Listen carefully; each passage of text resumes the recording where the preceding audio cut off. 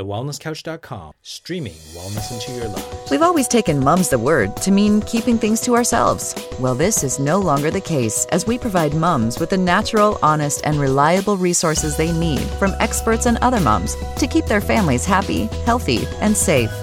Be prepared to use your passion for parenting to empower yourself with the knowledge of choice.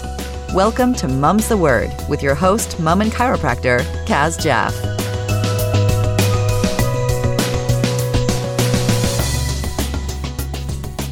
Mum's Word listeners, very excited to have an episode on sleep for you this week, which we haven't done, and I know you've asked for, so it was very exciting that we could bring you Sophie Acott, who is the founder of Happy Baby Sleep, a holistic sleep consultancy based in Melbourne.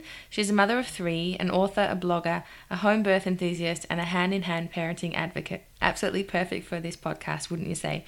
Sophie's journey was inspired by her own children's sleep challenges, and she remains passionately committed to supporting other parents to overcome their sleep difficulties and restoring the parent-child connection. I really love this episode, and what I love about Sophie is that she's, she's super passionate. She's also a mum living in the trenches doing what we're doing and getting our children comfortable and settled and feeling connected to us, but also sleeping, which is so necessary for both parties involved, parents and child. But what I really love the most is that she has the holistic approach, and that's something that I resonate with, and I'm sure most of you listeners out there do too.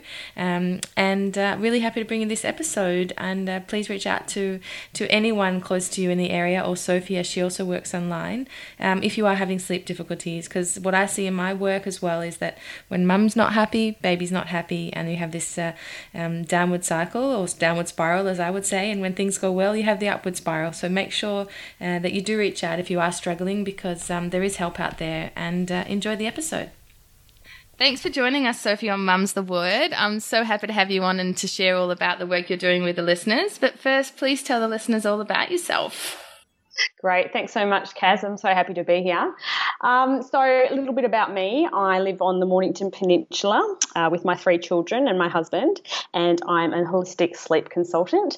And I guess by holistic, I know that term can be thrown around quite a bit, but really I have made an effort to steer away from, the normal behavioural techniques that is used by a lot of sleep trainers or consultants or sleep schools, and really addressing on the fundamental, the core, I guess the holistic side to sleep. So addressing all the fundamentals such as, routine and environment, as well as, emotional wellbeing, which is a huge focus of my business. So I'm a massive advocate of hand-in-hand parenting, which was pioneered by Patty Wipfler, and it's parenting via connection. So I will go run through that obviously today, but that is a main source of inspiration through my work and how I work with a lot of clients and their babies to overcome their sleep challenges. So really focusing on the emotional wellbeing aspect rather than just the behavioural and sleep training. So I would actually say that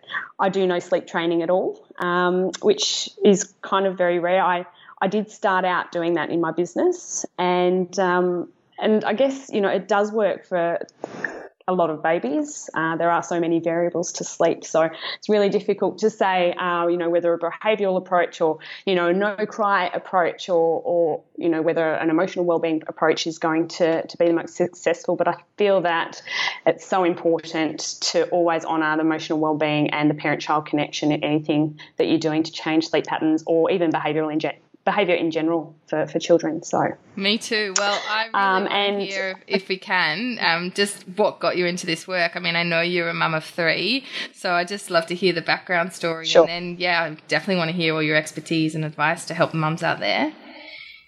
Sure. Well, I had no interest in anything. If you had have told me 10 years ago that I would be a sleep consultant, I probably would have laughed at you. And back in the days where we actually went out partying and had less sleep than what we do now with children, and it was all out of choice, but somehow we were more refreshed with less sleep when it was out of choice, which is really strange. But having obviously children, and the reality is that a lot of kids don't sleep, a lot of babies don't sleep. A lot of new mums aren't, or even pregnant mums really aren't a stranger to sleepless nights or having difficulty sleeping through you know, being uncomfortable or just being woken up by kids.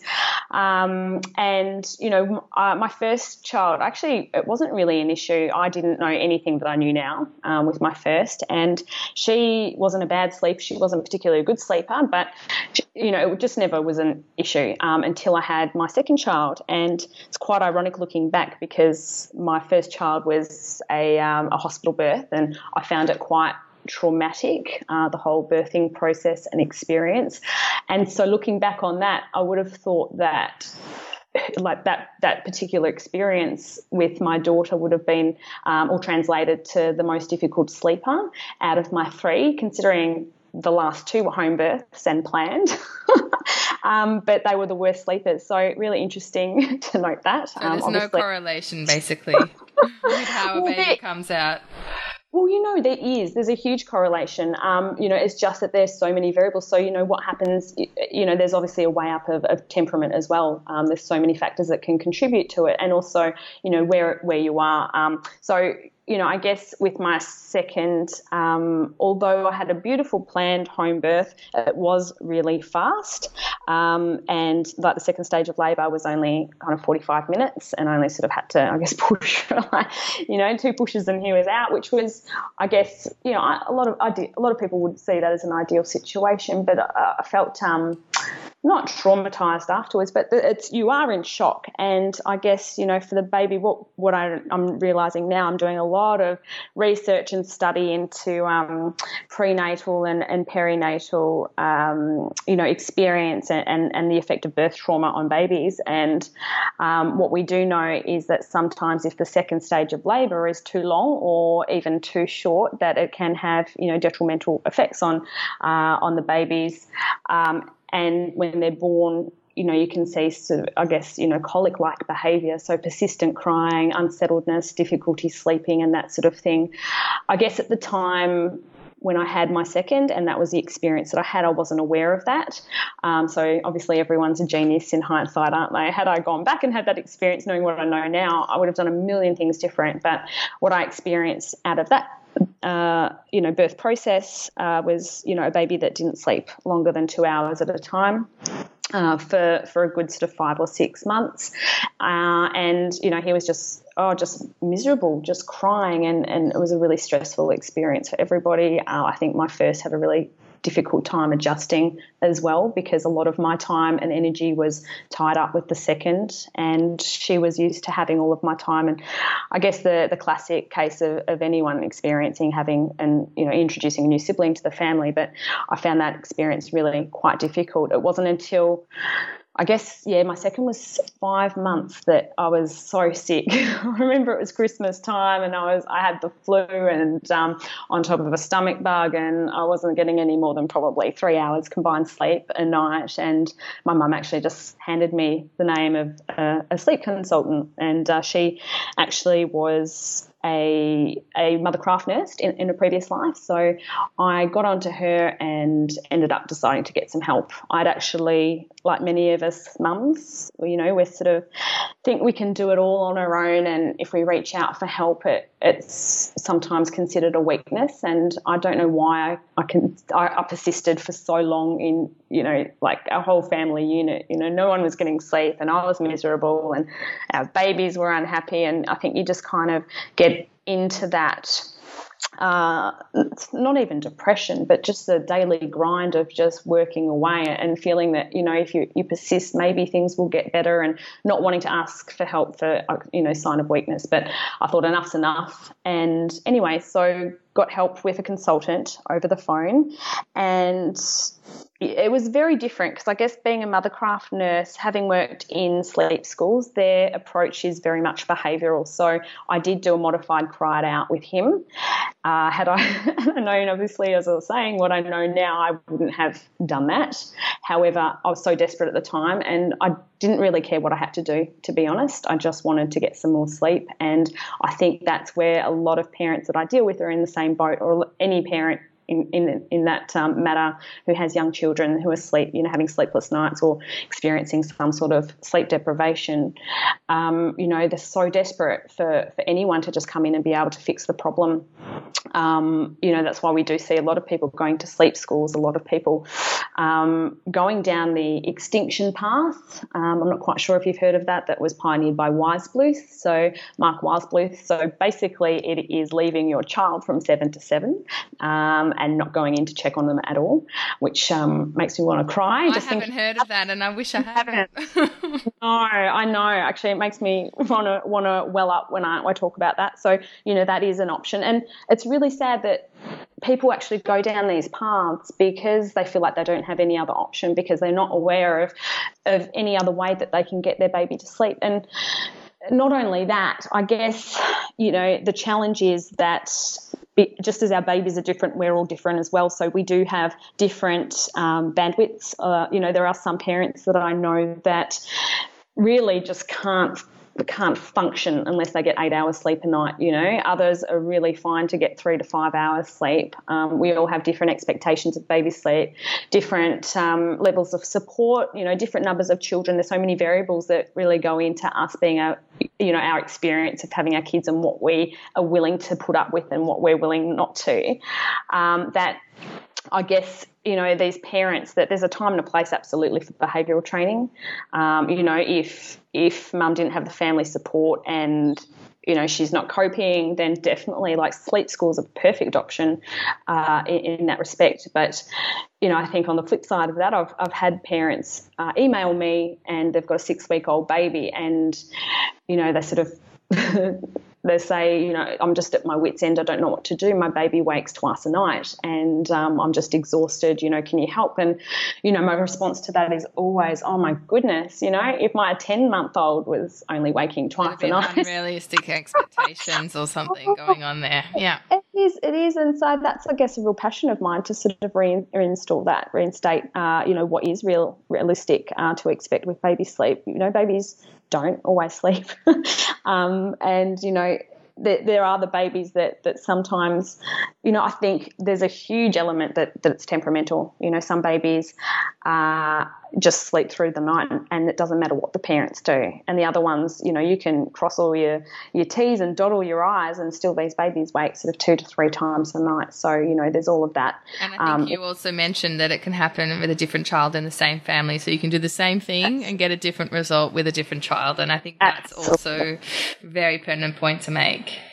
Absolutely. Yeah, it's so true. And, because they're all different little people and, it's classic because I deal with a lot of second, third and fourth children in my business as well. And I know that those parents, when they write to me, they're so embarrassed to reach out for help because they say to me, it's my third child, I should know better. And, there's no such thing. We're all doing the best that we can and they're all so different. And what worked for the first won't necessarily and often doesn't work for the second or consecutive children. So, and when I'm talking about behavioural sleep training or those sort of strategies specifically are really temperament based. So if you've got a child, for example, who is quite relaxed, quite adaptable, quite, easygoing, they're probably going to sleep no matter what you do. You can execute a whole emotional wellbeing strategy and everything, which, in my opinion, we should be doing anyway. But, you could go down that path and they would sleep anyway. You could go to sleep school and they'd sleep anyway.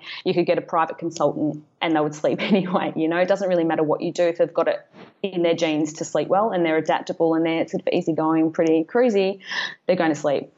And they're the kids that I get through my business who, we work on the fundamentals and, they're kind of sleeping through the night in three nights, which is awesome. And I never really hear from them again other than, to get a lovely sort of testimonial. But, there's the other kids that are, and getting back to my second child, lovingly high needs, as I like to refer to him. And, quite emotional, quite, I guess, just sensitive in nature. And, they're the babies that tend to have more difficulty sleeping without parental intervention. So it can obviously be an impact of the pregnancy experience itself, like if there's stress in pregnancy or medication in pregnancy. Also the birth experience can impact, how sensitive or emotional or unsettled a child is. But, you know, when you're talking about temperament and, you know, my second child as an example, he's so sensitive. A lot of those sort of babies do have colic-like symptoms. And it's quite interesting because I know I sort of went off track there a little bit, but, you know, when I had my second and he had that colic, you know, you just, as a mother, and even as a mother of two, you think you're going to know better, don't you, with the second, but you sort of, you know, you always get thrown these curveballs. And so I was just desperate to have this baby who not even sleep, just not crying and miserable all the time. That, you know, as a mum, it stresses you out so much to see your baby in what seemed like pain. So, you know, took him to a pediatrician and obviously, you know, they diagnosed it with colic because he was otherwise healthy and putting on weight. But obviously he diagnosed him with, colic and gave me some Losec, so some drugs to give him. And you know, nothing improved. Went down the homeopathic route and, like I said, it was sort of, we battled it out for 5 or 6 months until we managed to get help. But, you know, looking back at that experience and even where he is now, he's still the same temperament and, you know, he still has difficulty adjusting to change. And when I had my third, I experienced the same sort of thing. I would say that my second child has been my biggest teacher in everything that I've done. He's been the catalyst for me, you know, doing all my research and my study and my training and probably the biggest inspiration for me getting into this work. And I think, you know, the passion that I have for what I do stems from having been in the depths of despair with, you know, lack of sleep, having lived it and breathed it and having come out the end of that tunnel, like, you know, seen the light at the end of the tunnel when I got some help with him.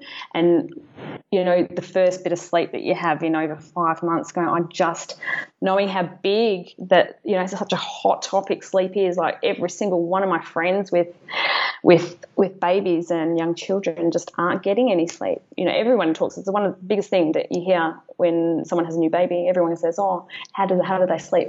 You know, are you getting any sleep? Oh, you poor thing, you're not getting any sleep." You know? It's a big topic of conversation. You sort of feel like you're a tribe that you understand each other and why you're all zombies, and people who don't have kids don't understand how tired you are, and you'll never complain about being tired again and things like this. No, you just never do you? I mean, you know, and that's why it's funny because we used to do this, you know, we used to self-inflict no sleep on ourselves in the party days, and it's just so different now, you know. But I think, it's just knowing how big that was. I just really wanted to help other people. I wanted other people to feel like they had hope and, you know, to be able to enjoy parenthood again, because you know what, and you would know with children yourself, it's just, it goes so quickly, they grow up so quickly, and I didn't want to, you know, personally, I didn't want to be, you know, 10 years down the track and have these children that, you know, I just kind of wished the time away and just treaded water, and, you know, it was just so hard, you know, and it doesn't need to be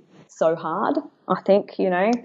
And I guess there are so many different ways that you can get to where you want to be, you know, to improve sleep. I think probably the start is trying to, and what I do most in my business is really trying to ascertain the reason why a baby's not sleeping. It will be different for every single family. Sometimes it's one thing, sometimes it's a combination of 10 different things or more. You know, for example, there's a case that sticks out in my mind actually, and I started working with this client when her baby was 7 months, and I do deal with a lot of attachment parents. It just seems to be the way that things have worked out, just because I do focus on more of a holistic approach. But this one lady who contacted me, she was co-sleeping and breast sleeping with her 7-month-old, so he was actually waking, I don't know, maybe 10 times a night. So every time he fell off the boob overnight, he would sort of start screaming until she put him back on, and then he would fall back asleep. And so wasn't an ideal situation by any chance. And we started working together, and we obviously work on all the fundamentals. So I always looked at routine and environment, all the sort of the things that most other people would do. And also, you know, they do address that in sleep schools. But then, you know, also I asked her the question, you know, when was the last time you sort of just tried to, you know, put him down in the cot or anything? And she kind of had never tried to do anything different. You know, it's just been, she just was in the motion and had been doing this thing for, you know, day in and day out, just because I don't know, scared that he wouldn't adjust, scared that he wouldn't be able to sleep, scared that the whole family would be, you know, awake and not being able to sleep, you know, during the whole change process. And I think it becomes, we do just not give up, but we do become a little bit complacent, because I think it's, you know, the pain pleasure principle, isn't it? We sort of do more to avoid pain than we do to gain pleasure. And so until the pain gets too great, we kind of don't make any change. But, you know, she'd never put him down. So what we did was working on, you know, obviously emotional well-being. I like to always, some of the core hand in hand philosophies are sort of doing, you know, special time with our children. So, you know, 10 to 20 minutes a day of like one-on-one, really focused time on our children. And it's funny because most people say, oh, I spend all day, every day with my kids, you know, I can't possibly spend any more time with them. But, you know, is that one-on-one, undistracted time, you know, I mean, no phones, not getting up to get a drink of water or go to the toilet or, you know, write something down that you might forget or anything like that. It's just engaging with your child, you know. So if you've got a young child, a 7-month-old in this example, you know, getting down on the ground with them and plenty of eye contact and, you know, rough and tumble on the ground. So a little bit of roughhousing play, which is always good for emotional connection and safety, to build trust. You know, that's one thing I always get my clients to do. And another one is really honouring the baby's need to express their feelings through crying, you know, crying, grizzling.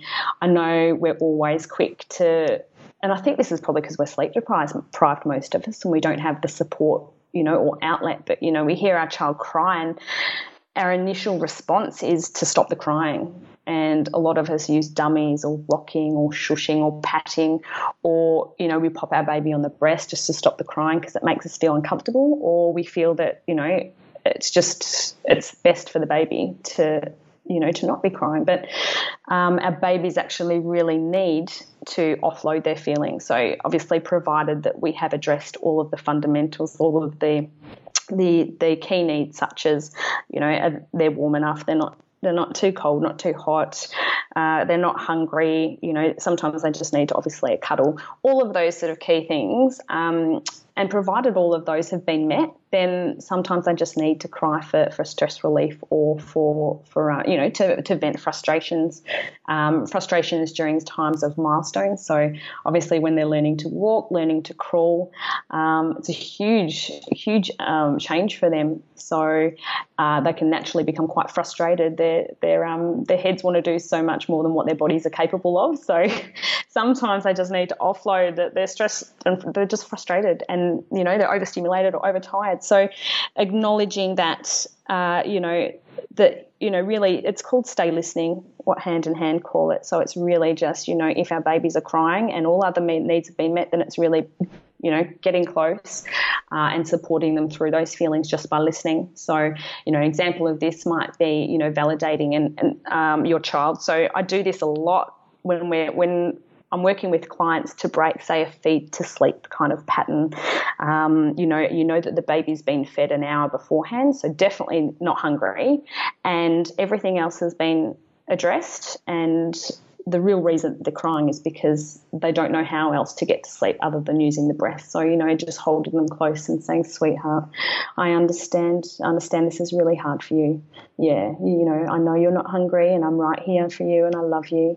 And really just holding that space for them to, you know, really offload. Mostly what those feelings are is frustration and anger and confusion and, you know, obviously a little bit of sadness and all of that, enabling them to get it out. And it's very different. Obviously, a lot of people will think, well, isn't that still a cry-it-out approach? But the difference is that you are still offering them comfort. You're still holding them lovingly. You're not behind a closed door letting them cry it out for 2, 4, 6, 8 minutes at a time, because that's the difference between actually creating a stress response in our babies and, you know, on the flip side of, you know, that hand-in-hand stay listening is really, you know, honouring your child, you know, our children and allowing them to feel safe to express, you know, the spectrum of emotions, which they do every day.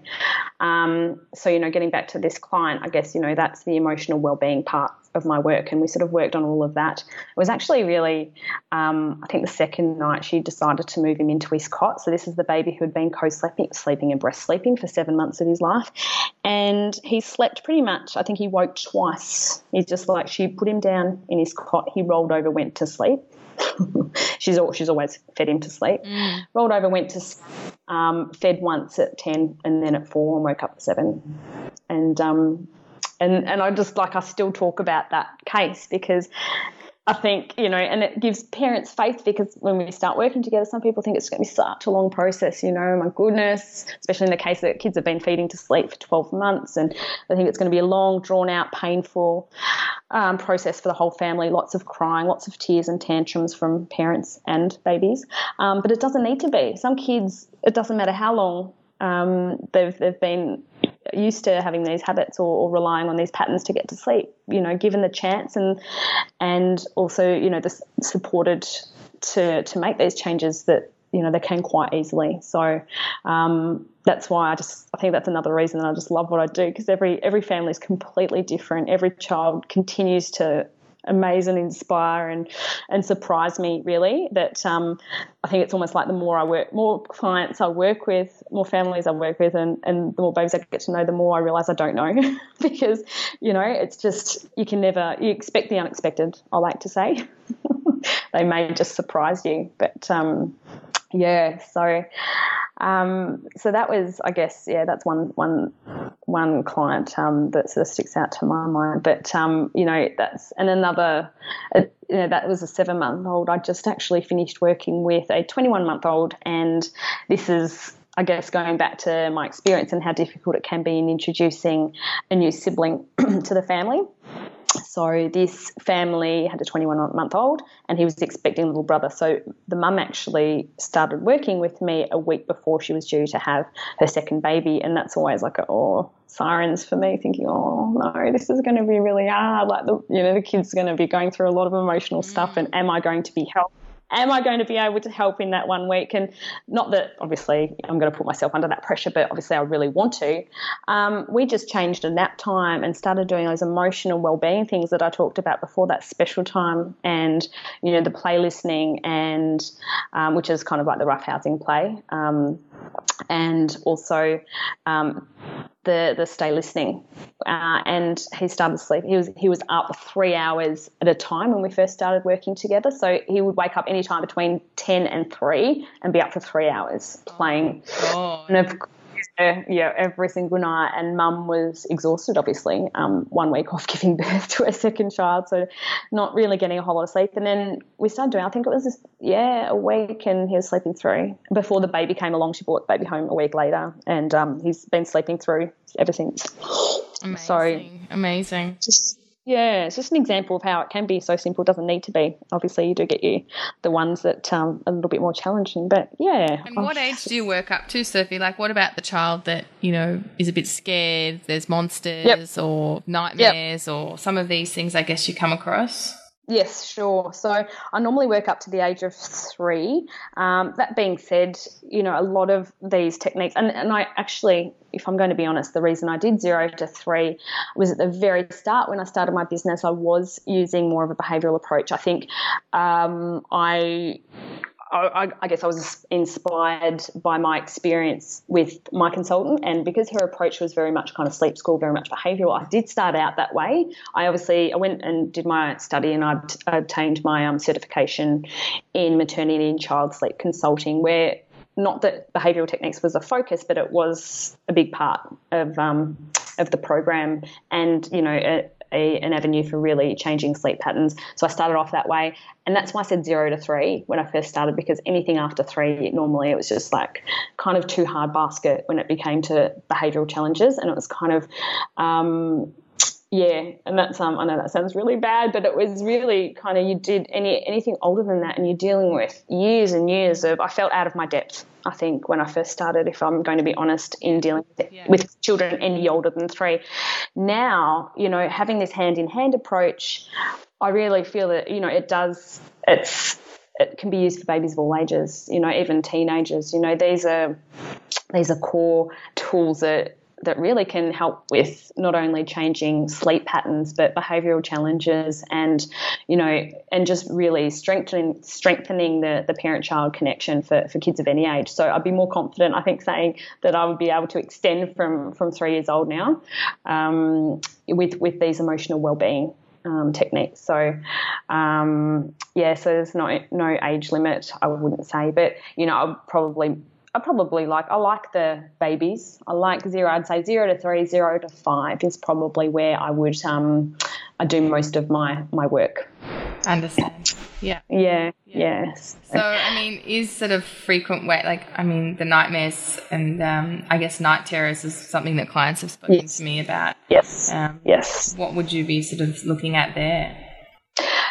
With night terrors and nightmares, they're quite different. I guess there are similarities. A lot of them stem from fear. So, in the case of nightmares, generally there's a catalyst for it. So, although you can see it in babies as early as 9 months, it's more common with older children. So, from 2 onwards, and it tends to be, they start to develop fear of the dark at that sort of age. They start to see more, I don't know, they might have more exposure to TV, video games, whatever that is.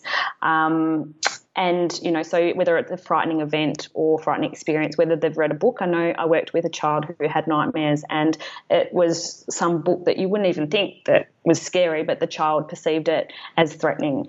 And so, those sort of experiences can lead to having nightmares, like, movies, the things that you can obviously do, or, just the fear of the dark and fear of monsters and everything like that, I think, can cause those sort of things. The things that I like to do with kids with nightmares would be, really accessing their or addressing their routine, also making sure that their exposure, they're not watching, you sort of monitoring what they're watching on TV, because, even some of the stuff on ABC for kids can be quite scary. I've sort of sat down with my children at times and, or even movies, like especially Disney movies can be very... Oh, yeah, Disney movies, I know. Very scary. It's always important to monitor what your child is seeing and what they're reading, first and foremost. And really, I think by the time most of them have nightmares, they're in a good space to be able to communicate. Well, older children can communicate what the fear is. So, they can say that they're scared of the dark, or that there's monsters under their bed, or anything like that. So I think really important is, addressing where the source of that fear is, if they can communicate it. Otherwise, it really is sort of, an early bedtime can definitely help. A lot of people think that, later bedtime equals later wake time in the morning, which is not true. It's like quite the contrary. It's the later bedtime generally equals an early rising time. So being overtired is probably a really big factor that contributes towards both night terrors and nightmares.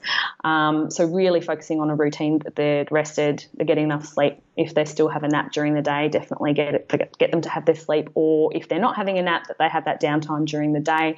Avoid overstimulation, because obviously that can trigger them to wake overnight. And then just, having a look at their environment to make sure that, if they are scared of the dark, you might put a soft salt lamp in there so it's not so dark for them, or if they need you to leave the door open, or, if they need to, at the time, if you need to sit by their bed for a little while they go to sleep. So those sort of things, depending on obviously how old the child is and what the sleep, I guess what the fear is around, what the cause for the nightmare is.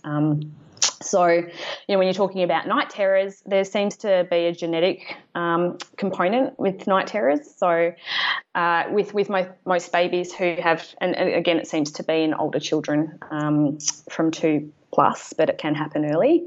What you see is that either some person in the family, it doesn't have to be mum or dad, but it can be like uncle or auntie, or a relation has experienced them themselves. So it tends to be that genetic influence there.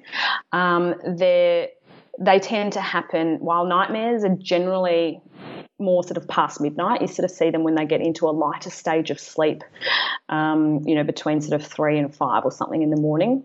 And when I say generally, it's generally, I know a lot of kids will wake from nightmares in the first half of the night, but when you're talking about the comparisons between nightmares and night terrors seems to be more so in the early hours. So once they get into that deep sleep, around 11 o'clock, they seem to happen mostly the same time every night, and they will happen often. So, if they're not every night, they might happen every second night or something like that. So generally that happens, around the 11 o'clock mark. And with a nightmare, I guess it's different because the kid will wake up and they'll be normally pretty scared, and they'll normally be able to communicate that there was something scary and they're fully conscious, whereas night terrors, you can go down and they're normally thrashing about, or they can be screaming and they seem absolutely frightened, but they're still in an altered state of consciousness, so they're not aware that you're in the room with them. And that can be probably more frightening for parents, I think, than for the child themselves, because seeing your child in that sort of state and then knowing that there's nothing you can do about it can be quite debilitating. So I normally just say, depending on the reasons, if it's genetic, kids normally do grow out of it as they get older, from sometimes up to the age of 7, sometimes earlier. But, there's certain things depending on the severity and how often that the night terrors are happening.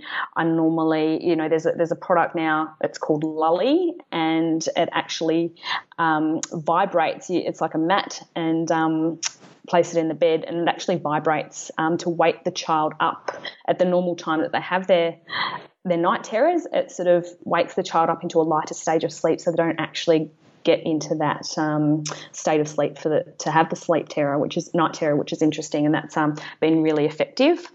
Which is fantastic. But again, all the important things, what you can do, even though there's a genetic predisposition, I guess that the same sort of things apply. So not making sure they're not getting overtired. Diet's also really important. So if they're having a lot of sugar, or a lot of anti-sleep foods, even sort of popcorn, things that are difficult to digest, a lot of preservatives and artificial colorings, etc. They can all also contribute. You just want to really focus on them getting enough rest and avoiding excess stimulation, so that can help. And then if you notice that your child is having a night terror, to know that it's never anything serious, just to sit there and obviously make sure that they can't hurt themselves. That's probably number one. So just making sure that you put any pillows around, they're not going to hit themselves on the side of the bed or the wall, or and just sitting with them and waiting the episode out. So not picking them up, not turning on the light, not trying to wake them up out of their state. It's just sitting with them and waiting for them to come out, which they always do. So even though it can be really quite scary for parents at the time to experience. So, yeah. Some great advice there. I'd love for you to share a quote or an affirmation that you use in your daily life around this issue, or maybe even just parenting in general with the listeners. Sure. My absolute favourite of all time, and something I probably tell every single client would be, nothing's a problem unless it's a problem for you. And, it sounds really simple, but it's, as I was sort of touching on earlier, we all have different expectations around sleep. Some parents are happy. I work with parents sometimes who, when we start working, their child is waking 10 times a night, so, every hour pretty much. And then, they're more than happy to get up 3 or 4 times a night. Absolutely happy to. And I'm thinking, gosh, I wouldn't be. But, they are stoked to get to that point. Whereas I start working with some parents and, they're getting up only twice and they're not prepared to do that. So I think, nothing's a problem unless it's a problem for you. We've got all of this advice and all of these expectations and unrealistic expectations around baby sleep. How many books there are out there, and there's, professionals and, YouTube clips and, settling techniques and this routine that's going to work, and they all promise you a magic solution and a quick fix for your baby to sleep 7 to 7 or, to sleep through the night. And, I'm calling bullshit on it. I'm sorry. There is no quick fix and there is no magic solution. And, most of them focus, unfortunately, on a one-size-fits-all approach. And and we're all kind of trying to keep up with the Joneses and what this person's doing, and but Bobby's child sleeps 7 to 7, that must be something that I'm doing. And so, but when you actually ask the parent, if you stop looking around what everyone else is doing, like, what are you prepared to do? Are you prepared to, do you still want to, I deal with a lot of co-sleeping families. Some of them, still want to co-sleep. Some of them are only co-sleeping.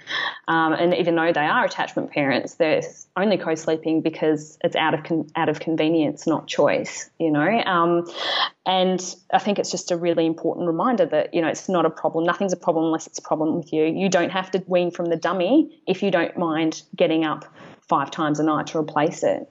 You don't have to wean from the dummy if your child's not waking overnight for you to replace the dummy. So the same sort of thing goes, I guess with feeding to sleep, it's a big one that it's probably the main issue that I deal with families is breaking that feed to sleep habit or pattern, because it has become a problem for the family. So what you see often with feed to sleep is that it interferes with self-settling. So a baby will wake after they've just been put down to sleep, or will continue to wake overnight because they need to be fed back to sleep, and they're unable to settle themselves back when they wake out of a lighter stage of sleep overnight. But I know a lot of families too that feed to sleep and their baby sleeps through the night, so that's not a problem. So, that sort of nothing's a problem unless it's a problem for you. It rings true for everything, and I guess that's what I do ask every single client when they ask me any question. Should I be doing this? It's almost like they ask me, should I be doing this? Should I be weaning from the dummy? And that's my response.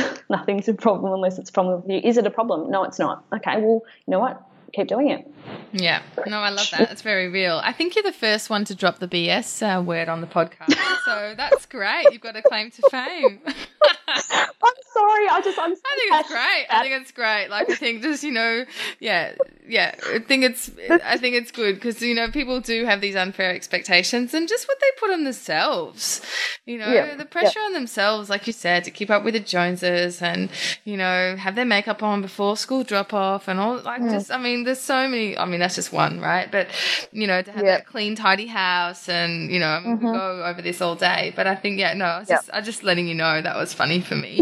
I'd love you to share just something that you'd want to give advice to a new mum. You kind of just touched on it there anyway, or something you would have loved to have told yourself when you were pregnant. Bit of advice when I was pregnant. That you could have told yourself, or maybe mums out there. I think it still comes back to the pressure. You don't have to be perfect. I think there's no such thing, one thing I really love to say is there's no such thing as perfect parenting. It's good enough parenting. I think we're always chasing, to be a perfect parent and everything, you were just saying, like, to have a clean house, clean car, to always look good for drop off and everything. And these expectations, to maintain a household and to have your finances in order and to have your baby sleeping. And it's just, and the reason I did pull that BS word before is you can say it. It is. Oh my goodness. It's just, it is what it is. But, I'll just say, just go with the flow. Like babies will sleep, obviously, with this using emotional wellbeing. I don't think baby sleep and the whole experience of parenthood has to be that hard. I think we can work, harder, not harder, even smarter, but I think we can work smarter, if you can, like emotional wellbeing and really addressing the core of what your baby needs, like tuning into your intuition is totally underrated. I think, I say to all my clients, again, following through with what I was saying before, when they say, should I do this? Should I do that? What do you want to do? What do you feel is the right thing for you and your baby?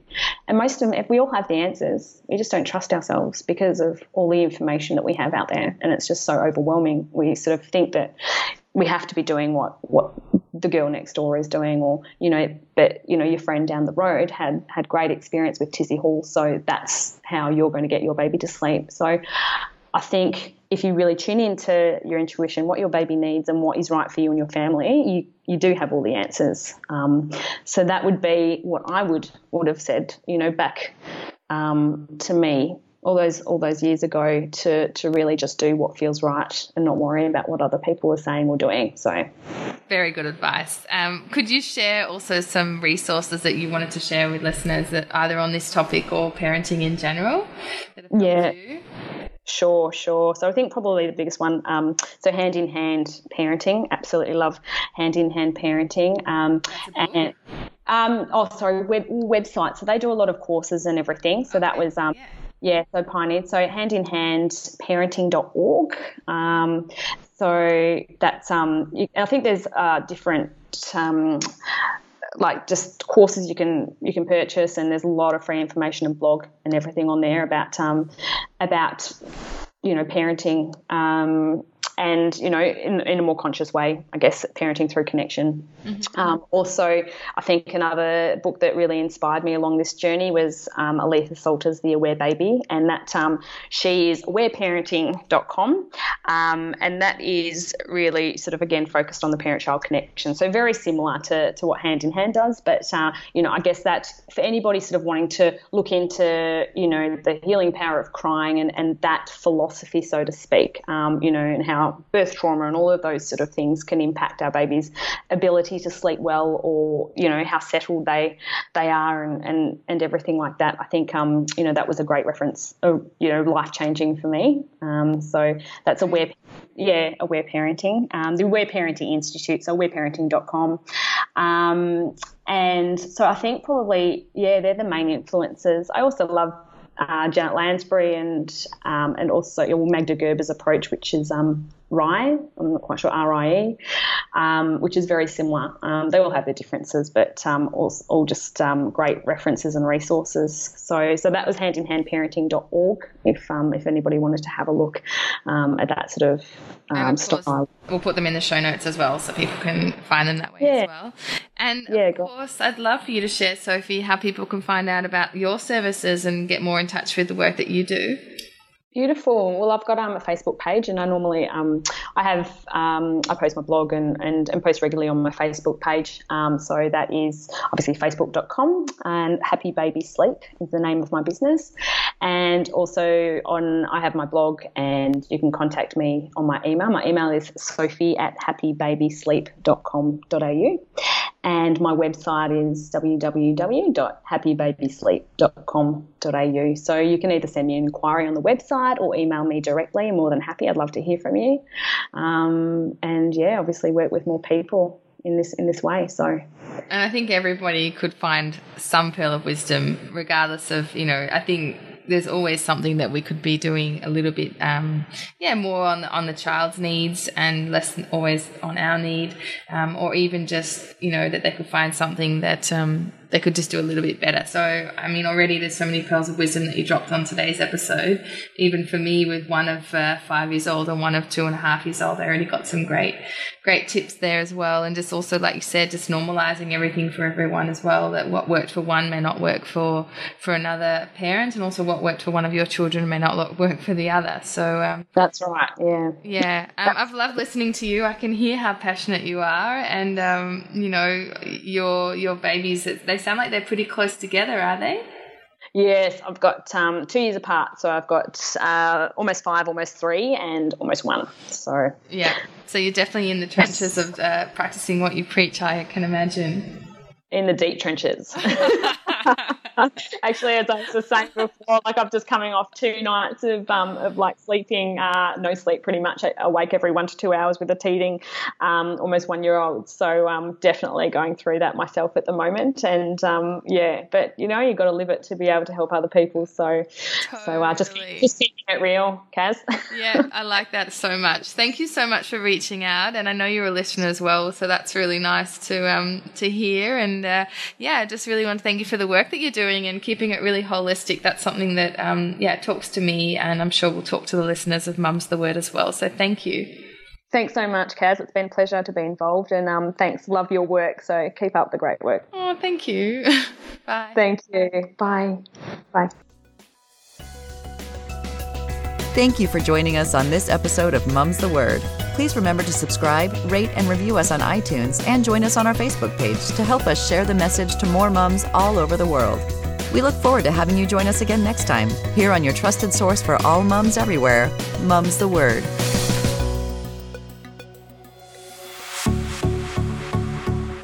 This has been a production of TheWellnessCouch.com. Check us out on Facebook and join in the conversation on Facebook.com/The Wellness Couch. Subscribe to each show on iTunes and check us out on Twitter. The Wellness Couch, streaming wellness into your lives. Whilst the Wellness Couch presenter endeavor to provide accurate and helpful information to their listeners, these podcasts cannot take into account individual circumstances and are not intended to be a substitute for health and medical advice from a qualified health professional. You should always seek the advice of a qualified health professional before acting on any of the information provided by any of the Wellness Couch podcasts.